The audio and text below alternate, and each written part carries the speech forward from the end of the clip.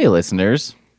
Welcome to issue 15, which is the exciting entrance of Kraven the Hunter. Tun, tun, tun. I'm wearing a wrist brace today because I hurt my wrist somehow. You get to this point in your life where you're like, okay, here's the here's sort of the chronology of being hurt as a human. Small child, you cry, and then 3 minutes later, it's like nothing ever happened. And you never experience something that feels like a chronic injury. God damn it. It's like you hurt your thing yesterday and now it's fine. Or maybe you have a cut and it's like, what happened? And you like reach up and touch it because you're like, I don't fucking know. Then you get a little older and you experience your first couple injuries. But when I say injuries, it's like you usually bounce back from them pretty quick as well. Then you start to get a little older and you hurt yourself doing shit that you didn't even, you're like getting in the car and you hurt your back somehow. You're like, what the fuck? You don't hurt yourself like, I lift a huge bookshelf or carry a couch up the stairs to someone's apartment, like 3 floors, and I'm fine. But then like 2 days later, I'm getting in the car and I'm like, oh my God. Now I'm in a stage where I don't know what happened. And 3 days, I assume 3 or 4 days later, I just am in like the worst pain I've ever felt. Like this just came out of nowhere. I don't know what happened. I don't know how it happened. It just happened. So anyway, I'm wearing a wrist brace, which I bring up because it's a little like a web shooter. It feels like I'm wearing a web shooter, except for, this is just to help with horrible pain. And doesn't shoot webs and isn't fun and is dumb colors and will probably smell bad after like 2 days. Because you can't just wear something like this without it being sweaty. So on that note, issue 15, Kraven the Hunter. We've got Kraven on the cover in his, Peg Bundy pants, his leopard spot pants or cheetah pants, and like his lion vest and his tiger stripe arm things. Maybe they're wrist braces too. Maybe he also had an injury. Maybe he's in that later part of life. And a weird belt that has like what looks like claws coming out of it. And then Spider-Man is trapped in a big net, which kind of problematic because think about like, why would Spider-Man be trapped in a net? Is a web not just the original net? I mean, have spiders been making nets forever? Did the original idea for a net come from someone watching a spider and being like, I got a fucking great idea? Whoever first made a net, like in some fishing village or something, I mean, it probably wasn't even a fishing village. Maybe it was. But whoever first came up with the net, people must have been like, I mean, that is a fucking life-changing invention. You've invented an industry, right? It's like, holy shit. Look at this motherfucker has figured out a way to he basically just pulls out everything that's in the sea except for the water. Why didn't I think of that? It's so simple, yet not. So he's in a net, but I feel like he should be able to just get out because ain't a web just a net. I wrote that in my notes as ain't a net just a web. And then I was like, well, I want to switch that. But it's like, it's the same thing. Same thing both ways. I don't know why I thought it was funny one way and not the other. So, it's pretty standard Spider-Man story other than that. We've got Spider-Man swinging into action. We've got a pretty good rendered butt on Spider-Man on page 1. This may be an early butt that goes in here. And it's illustrated by Steve Ditko, by the way. Rest in peace. And it says, because Picasso was out of town. Oh, Marvel and your sense of playful humor. So anyway, Spider-Man busts some hoodlums, thugs, whatever. And they all go running, except for one guy who takes a leap out of like a 2-story window and lands on an awning. This was like an old thing. I wonder if this is why buildings don't have awnings anymore, because they're like, some idiot's always trying to jump out of a fucking window and he either misses the awning entirely or is like shocked that a piece of fabric doesn't help him. It's like, yeah, do you think you could pitch a tent on a sidewalk and then jump out of a 2-story building and land on top of it? No? Okay. Because think about it. If an awning could support your weight, wouldn't you be just as fucked? I mean, would it really be that helpful? Or would you just hit it and be like, oh, that was extremely painful? But anyway, it turns out this guy's the chameleon. So he uses a funny gas to completely change his appearance. And he has like an extendable telescoping cane. So then he's like, now I just look like some old man. And Spider-Man's like, well, shit, that's not him. So the chameleon makes his getaway. And he's in his like lair. And he's got this hilarious like chill out area in his lair. So he's in a big chair. He's wearing the robe over pajamas thing like he's fucking Hugh Hefner. Yellow robe over purple pajamas, by the way. And like the pajamas also seem to have some kind of a scarf, so his neck is also covered. That whole look is so funny to me. And the only place I've seen this look replicated in modern parlance is in sitcoms like Big Bang Theory. They're always walking around in top and bottom pajamas with a robe on, which I was like, is that a thing? And he's also sitting here with like a drink and a cigarette.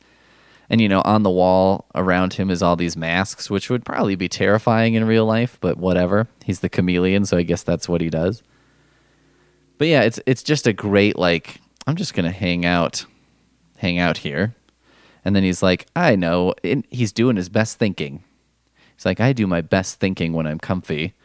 And then he comes up with the idea. He's like, I'll bring Kraven the Hunter here to fuck up Spider-Man. So Kraven the Hunter shows up on a big boat. For some reason, I guess he must have come straight from somewhere. Because he's like, I'm here to hunt the most dangerous game of all. I'll leave that to a surprise for you, what that is. But then, like, some kind of cage breaks open and these giant apes are on the loose. I guess Kraven brought them. There's also, like, cobras. So he's, like, throwing them in a barrel. And then he's like beating up these apes. He punches one ape into submission, which, by the way, I don't know how you feel about animal violence and whatnot, but someone who could punch a gorilla into submission, that probably is a super powered individual. I'm like, that actually is pretty impressive. Like with one punch, he takes a gorilla down. If somebody did that in real life, that would be the most YouTubeable YouTube of all time. Controversial because, again, a guy's punching a gorilla. But, if he just had to and he punched it with some kind of weird nerve punch and then it was like whatever, then he takes another gorilla and lifts it over his head. I mean, crazy. So anyway, that's his little like, okay, I'm Kraven the Hunter, I'm on the scene. So he goes to talk to the chameleon. The chameleon's like, here's some shit about Spider-Man. Don't underestimate him. But, he's like, yeah, with one punch I can stop the charge of a bull elephant. And I'm like, it might actually be true. So he watches Spider-Man. He kind of stalks him to see, whether or not he would make a good prey. And, they have like an initial tangle. This is another early comic thing is like, here's the pattern. The new villain shows up. They impress with their skills.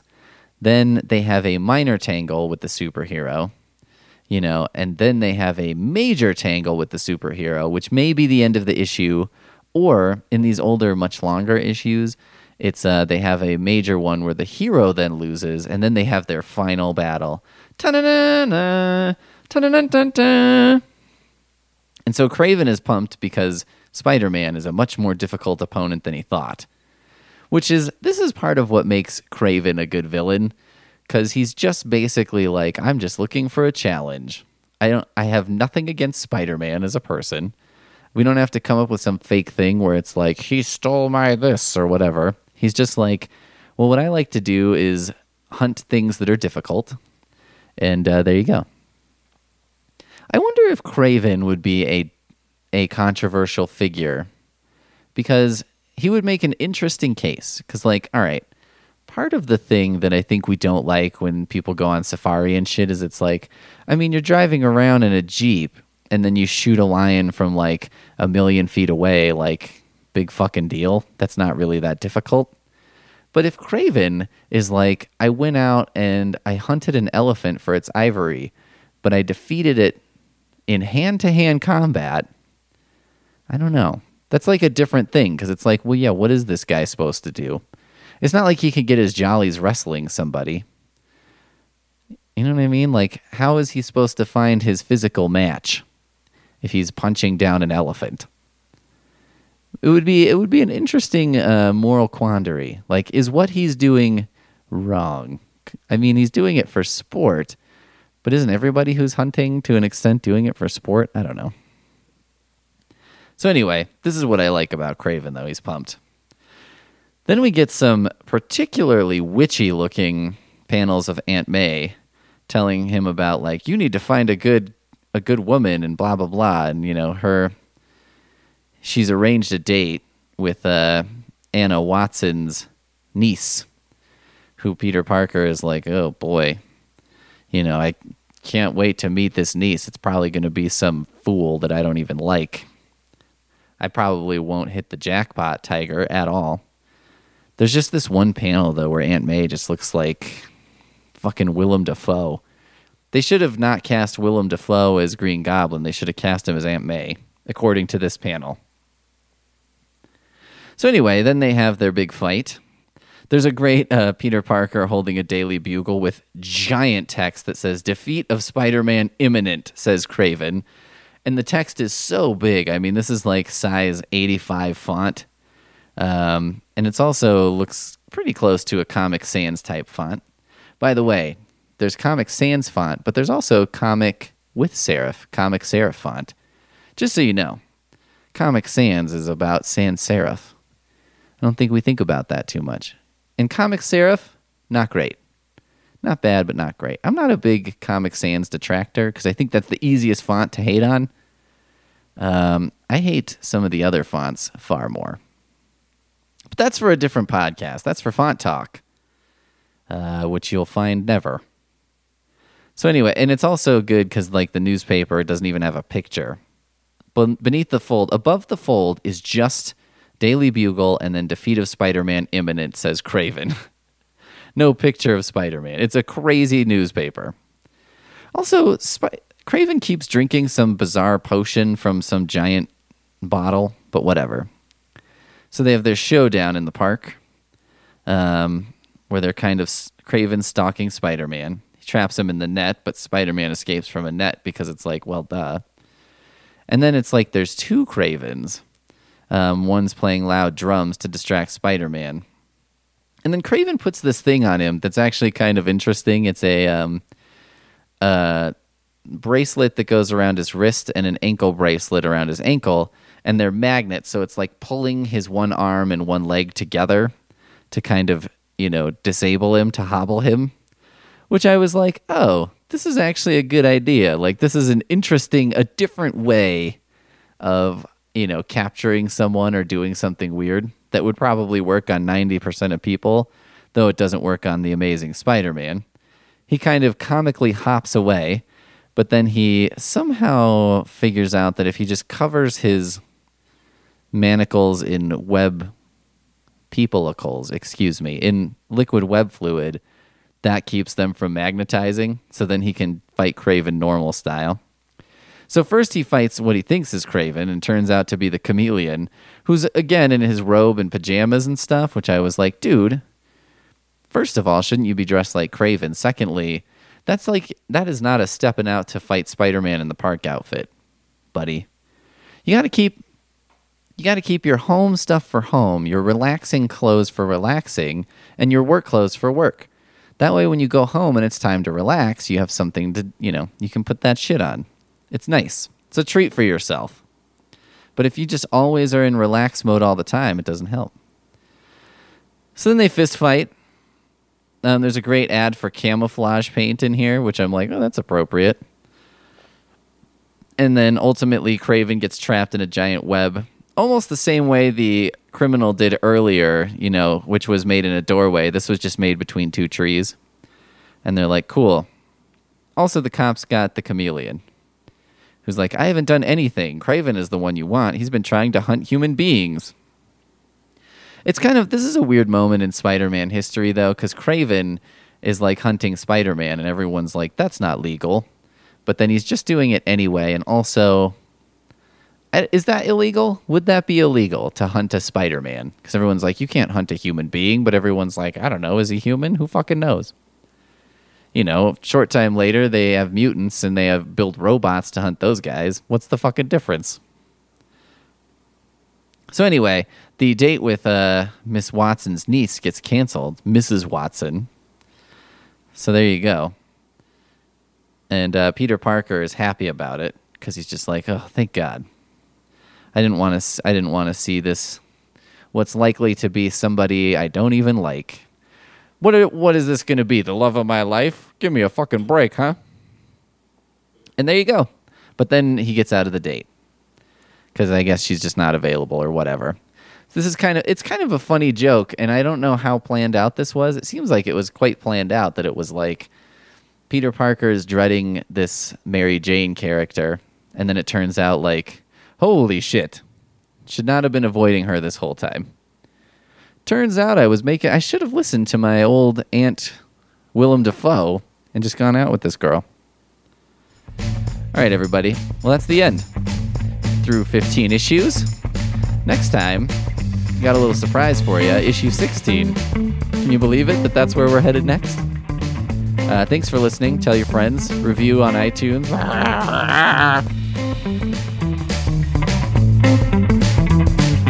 Climbs a tree just like a vine. Look out!